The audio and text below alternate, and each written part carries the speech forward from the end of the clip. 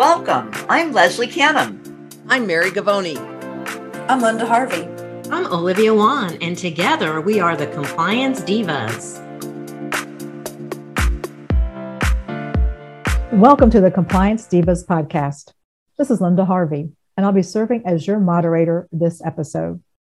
We bring clarity and simplicity to compliance for your regulatory world to make your world easier to manage.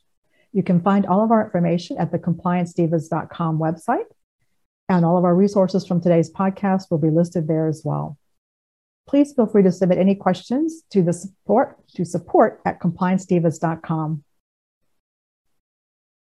This is exciting because this week's episode is a follow-up with late-breaking information from the OSAP annual conference that the three of the divas attended last month. Now, in case you're wondering what OSAP is, that's the Organization for Safety, Asepsis, and Prevention. This marked their first in-person annual conference since 2019 due to the pandemic. And you may recall that the divas interviewed the OSAP director, Michelle Lee, in episode number 36. So please be sure to check out that episode if you'd like to learn more about OSAP indirectly and directly from Michelle. So as I mentioned previously, this episode is particularly important for your practice because, like everything else in dentistry, infection control is rapidly changing. When you think about dentistry's transformation, you can't help but think about dentistry in a day, artificial intelligence, text-to-pay, teledentistry, and those are just a few examples of how technology is changing and has changed dentistry. And it is touching in the area of infection control as well. So what's new and exciting in infection control and standards? Let's talk to the divas to get some additional information. Leslie, can I call on you first? I know you attended a great program on surveying, and when outside surveyors come into your practice or organization to take a look and review your safety standards. So tell us a little bit about that, please. With dental clinics, and particularly if they're connected to medical clinics or hospitals, are subject to joint commissions oversight. And I've always found that to be a bit mysterious. So I was very curious to find out more from OSAP when they had people on their agenda to speak with us about joint commissions and surveying infection prevention in a dental clinic. So I thought, well, not only can that help for individuals that actually are subject to joint commissions and dental facilities where they need to prepare for that audit, but also would be helpful for dental practices in general. So the session that was led by a stand-in, Diane Cullen was supposed to present, but Sylvia Hutchins stood in on her behalf due to a last-minute change. I listened to that, and I was really surprised to find out how much information really is accessible and available to everybody. And one of the things that they stress is that the Joint Commissions really, they want you to be prepared, and they offer tools that you can use to help you ensure that your survey is successful. And the program reviewed the infection control standards to provide an understanding of what's required by joint commissions.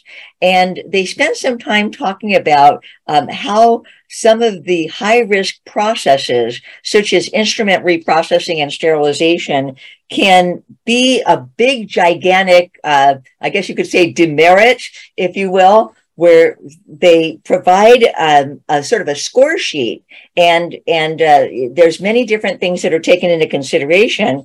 The biggest thing that they're looking for is immediate threat to health or safety.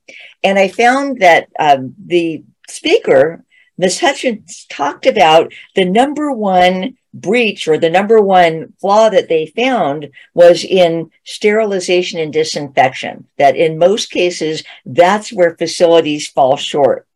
She said that they fall short a lot of times because they either don't clean instruments properly, which cleaning has to take place before sterilizations, or they don't follow the manufacturer's instructions for use when it comes to processing instruments.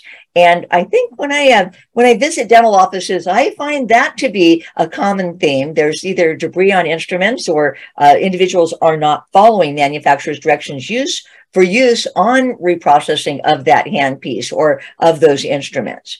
And they said that when surveyors come into the organization, what they're looking for is they're looking for making sure that your facility, number one, is safe for the patient. And they look for areas that might be the highest risk to the patient and address those first. An interesting point that Ms. Hutchins made was that in her time, and she spent about 10 years as what she called, they call a consultant to Joint Commissions, that in her time with them, that her highest risk of contamination was in dental team members removing PPE. And that was the biggest harm to themselves, not necessarily to patients, but to themselves. And I thought it was really fun that she shared that what she used was ground up fluorescent chalk. And she put that on a clinical jacket or gown, like a disposable gown. And she would have the team member remove the gown and then take a black light and show where the team member got contaminated from the fluorescent chalk that showed up on them after they removed and disposed of the gown. So again, I thought that surveying infection prevention in dental clinics, particularly if you are working in a facility that is subject to Joint Commission's oversight, that this was a very interesting session, and it was really great to be able to talk to people, whether you're, this particular person was in person at the session, to be able to actually go up to someone and say, hey, I have a question. What does Joint Commissions think about this? Or how should I address that? And so, again, OSAP is wonderful at bringing the experts there. The experts that were there online were accessible also by a contact information, an email. So, again, great information and information that's hard to discover on your own. OSAP is wonderful for that. It certainly is, Leslie. I can't echo that enough. So to kind of put a few more pieces to that together for our listeners, when you think about the Joint Commission, it is one of the top surveying bodies in this country for different types of healthcare organizations, particularly hospitals, as well as ambulatory surgery centers and other types of facilities. So Leslie, we've all found that there's many more dental offices and clinics that are affiliated and with healthcare facilities such as a hospital or maybe a military base, where becoming accredited then becomes required in order to maintain that work relationship and patient referrals back and forth. But I'm aware of a number of private practices that have chosen to become accredited on their own, either through Joint Commission or through other accrediting agencies, such as the Accreditation Association for Ambulatory Healthcare. And when a private practice makes that decision, they're making that decision to really maintain the highest patient safety standards possible. And in particularly the area that you mentioned, Leslie, infection control. And it just helps the practice to be recognized in the community and across the country for the quality of service and the quality of care that they provide. So that was an outstanding program. I listened to the recording. Barry, I'd like to ask you about outside agencies and organizations. Sometimes we peel back the levels and the layers behind OSHA and HIPAA and all these organizations and agencies, and there's just so much more depth than we realize at the private practice level. So did you attend any courses in that area, or is there any breakouts that you could share with us? I did. One of the breakout sessions that I was particularly interested in was an update on ANSI, ADA, AMI, and ISO standards. And I know I just threw out a whole bunch of alphabet soup out there, so I'll kind of explain that. We in dentistry deal with the EPA and the FDA as certifying, clearing approval agencies for products like disinfectants or devices like instruments. But we collectively in dentistry probably don't have as good of an understanding about what goes into those certification and clearance processes. And what those agencies do is rely on standards, first of all, from probably the two most important ones are ANSI, which is the American National Standards Institute, and AMI, it's AAMI is the acronym, and it's the Association for Advancement of Medical Instrumentation. So these are groups that work to formulate performance standards and also technical reports about devices, about processes that then manufacturers of products can use when they submit their applications to the Food and Drug Administration, for example, to get clearance as an FDA cleared medical or dental device. The ISO, which is ISO, stands for International Organization for Standards. That's kind of the parent organization for all of these other groups. And the whole purpose of ISO, which is not just in healthcare, it's in any kind of manufacturing, is standardization. And Dr. Shannon Mills, who we hope will be with us for a podcast interview in the future to give us more information about these standards, ISO seeks to standardize performance of certain products. And one of the things he mentioned that happened a number of years ago, a very long time ago, was with something as simple as the coupling for a handpiece on a dental unit, that they used to be very proprietary. Every single manufacturer had their own coupling that you would attach a handpiece to a dental unit. And part of the ISO standards group got the manufacturers to standardize them so that no matter what brand of handpiece you use, you can use it on your dental unit. And we're starting to see more and more of those things happening, not only with dental instruments, handpieces, devices, but also moving into the area of informatics, meaning our dental software and interoperability with X-ray sensors and all of those things. So these groups are working in the background for us all the time to try to make things better. And one of the things that we may see that will impact us in dentistry is a standard that's being looked at right now on bottom gap protection for protective eyewear. That's come up, of course, during the COVID pandemic because of spatter and splatter that may get up underneath safety glasses. So I think we're going to see going forward a lot more information that's helpful for people to understand why you have to use certain PPE. Does it have that ANSI certification or not? And does it meet these particular standards? So these products go through a lot of testing to meet those standards before they can get those clearances and those certifications. And so again, we're hoping we're going to have Dr. Shannon Mills, who is one of the top experts in the country on these standards for dentistry, to explain in a little more detail what this means. Thank you, Mary. And I look forward to him joining us on a podcast as well. I think it's so valuable for our listeners to kind of realize that it's not just one thing or two things that we're looking at. We're not just looking at, say, OSHA, for example, and the CDC and state law, which we've talked about in previous podcasts. But when you just peel back the layers, it's sort of the why behind why we're following these people, and it just really is eye-opening to realize there's this whole other world, and it's just all the interconnectedness of all these different agencies and how it plays together for patient safety and for employee and worker safety as well. Thank you, Mary. Olivia, I know you thoroughly enjoyed this conference as well. Can you share with our listeners what resonated the most with you? Sure, Linda. I wanted to mention again, and I think it's worth repeating, that for one, I truly enjoyed Dr. Cole Mia's presentation from ADA, but I want to focus on some of his content. He talked a lot about some of the generational shifts in dentistry, which resonated with me like none other.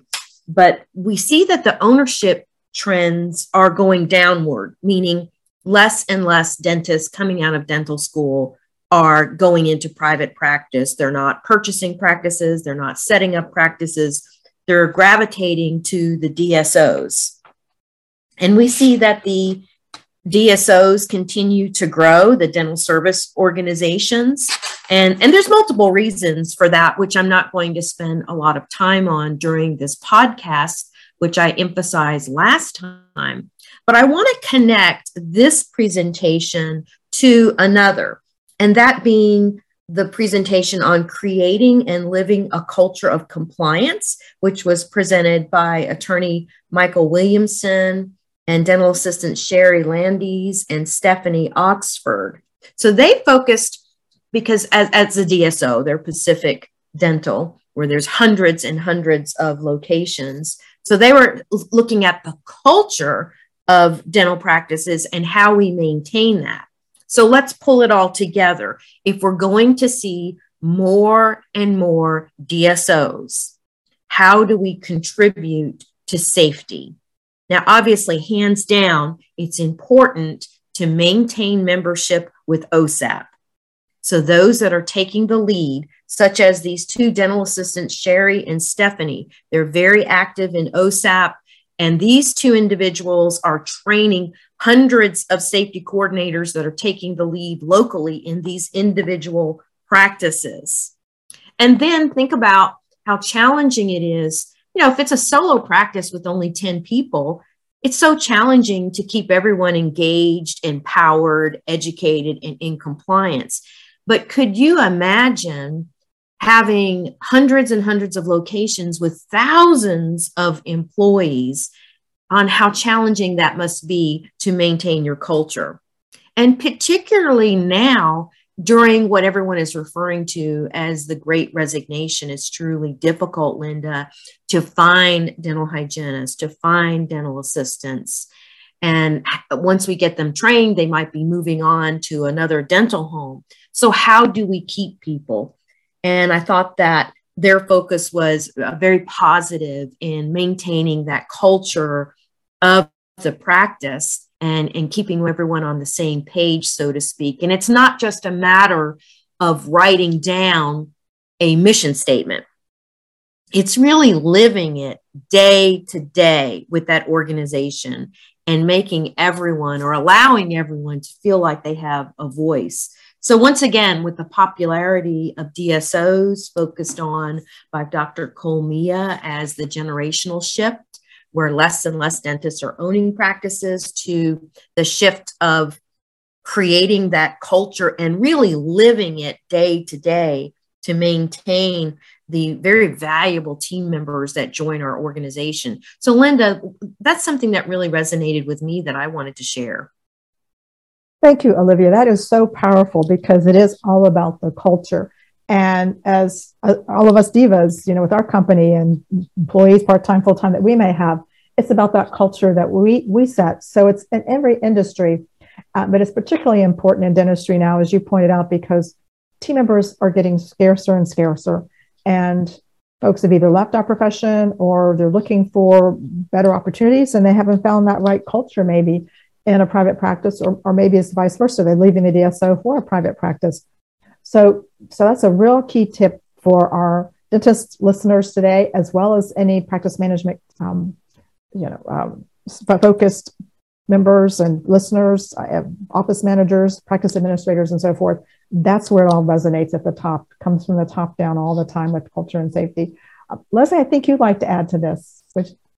Yeah, Linda, I attended a morning huddle with one of my clients. I have a client where I do some coaching and consulting, and I was there for observation that day and to help the office manager with compliance. And the doctor said, we're going to have our morning huddle. It just takes about 15 minutes, but we'll be right with you, Leslie. And then he said, on second thought, join us for our morning huddle. And they went through their usual production and collections and their challenges yesterday and things they needed to talk about for today. And then at the end of the morning huddle, the doctor closed it by saying, is there anybody who wants to give a shout out to another team member for anything today? And I think I heard 5 or 6 team members thank others for little things that they did. Sherry, thank you for helping me get all the instruments into the sterilizer. Before the end of the day, I had an overwhelming amount of patients and I couldn't quite get everything processed. I really appreciate that you stepped away from your duties to help me with that. Somebody else stepped in and said, thank you so much for covering the phones. I know that you don't normally do that, but we had all lines ringing at the same time and I didn't want anybody to be on hold so long. And so after I was hearing this from all the team members, it warmed my heart that they took the time to thank each other at the beginning of the day and get that positive, good feeling, good culture, work culture going so early in the morning. And as I was there, I just couldn't help myself. I said to the doctor, I said, Dr. Parr said, thank you for inviting me in and on behalf of your employees for providing them with the education and the training and the oversight that will help them to be a more cohesive practice for you. And so I think that's a great way. You don't have to be a DSO to get that culture, that work culture going. You can do that in smaller practices as well. Thank you, Leslie. It just goes to show how it doesn't take much outside the ordinary workflow to look for opportunities to promote the culture and do small things, because small things add up and you eventually get to the tipping point where it just becomes that great culture and you wonder, how do we do this? Well, you've been building all along and now you've reached the results. So thanks for sharing. Now, I know OSAP always has a great exhibit hall, great exhibitors that come to teach us and show firsthand with their products and devices what's available. So Divas, can I ask anybody, did you attend the exhibitor hall and what could you share? Olivia? I enjoyed visiting with the Man and Machine and learning about their keyboard, because when we're on site, and I know you see this all the time, Linda, as well as all of the divas, we notice the infraction of contaminated gloves touching the keyboard. And maybe there is a barrier, but they don't change the barrier. So I really like the keyboard, how it's encased in silicone and it can withstand the disinfectant wipes to make sure that we're not breaking the chain of infection control. I also liked Uptime Health, where they have a quality control system that's automated. I think these are definitely tools that practices need to look into to make their processes a lot simpler. So there were so many, Linda, that I enjoyed visiting. Always enjoyed looking at the Zerk trays, and time limits me on sharing about all the booths that I enjoyed seeing. Well, thank you, Olivia. Those are two perfect examples of how technology is changing the infection control world. And I think that's awesome, because it is a struggle for our team members to keep their infection control protocols and keep that keyboard safe and not a source of cross-contamination in the end. And Man and Machine has a great product. Leslie, where did you go? Who did you speak to at the exhibit hall? Well, the first thing I want to say about the exhibitors at OSAP is that it seems like it's a different culture at OSAP than it is when I go to a dental meeting and I go to the exhibit hall. When the exhibitors come to OSAP, they're there to educate you rather than to push you to buy products. Certainly they want you to buy their products and talk about their products, but they want also to give you not only education, but tools that you can use, sometimes PowerPoint slides and information samples that you can use for your practice. And I was particularly interested in a new product. I love when I find something new, because I can talk about that in my presentations. And one thing that I found that I was particularly interested in was a very rapid biological indicator or spore test that provides a result in 20 seconds. I think this is the fastest that I've heard of. And so there was a company there, it was called trueindicating.com, or True Indicating Products, that was their website, where they demonstrated exactly how you could get your results. And they said that your results can be logged electronically. So you're actually doing this spore test with a little tablet into a medium, and you can log your results using a QR QR code. I've fallen in love with QR codes over the last year and how efficient they are. And I think it's wonderful that you can make it simple and use technology, make it fast. You don't have to have any equipment. You don't have to mail anything away. Just use a QR code to log your results. I also found that there were some educational opportunities for me to learn a little bit more about products as I wandered around the exhibit floor. I know that Sтерicel has some great information about their dental unit waterline testing and treatment products. And I spent some time with Verena Solutions, where they talked a little bit about their safety syringe and how recapping syringes is very important, of course, for us that do OSHA training. We have to talk about one-handed scoop technique or the use of needle recapping devices and demonstrate that dental practices have evaluated safer sharps devices. So I get a lot of my information for sharing with my clients and audiences from the exhibitors at OSAP without feeling pressured to buy something like I would at a typical dental meeting.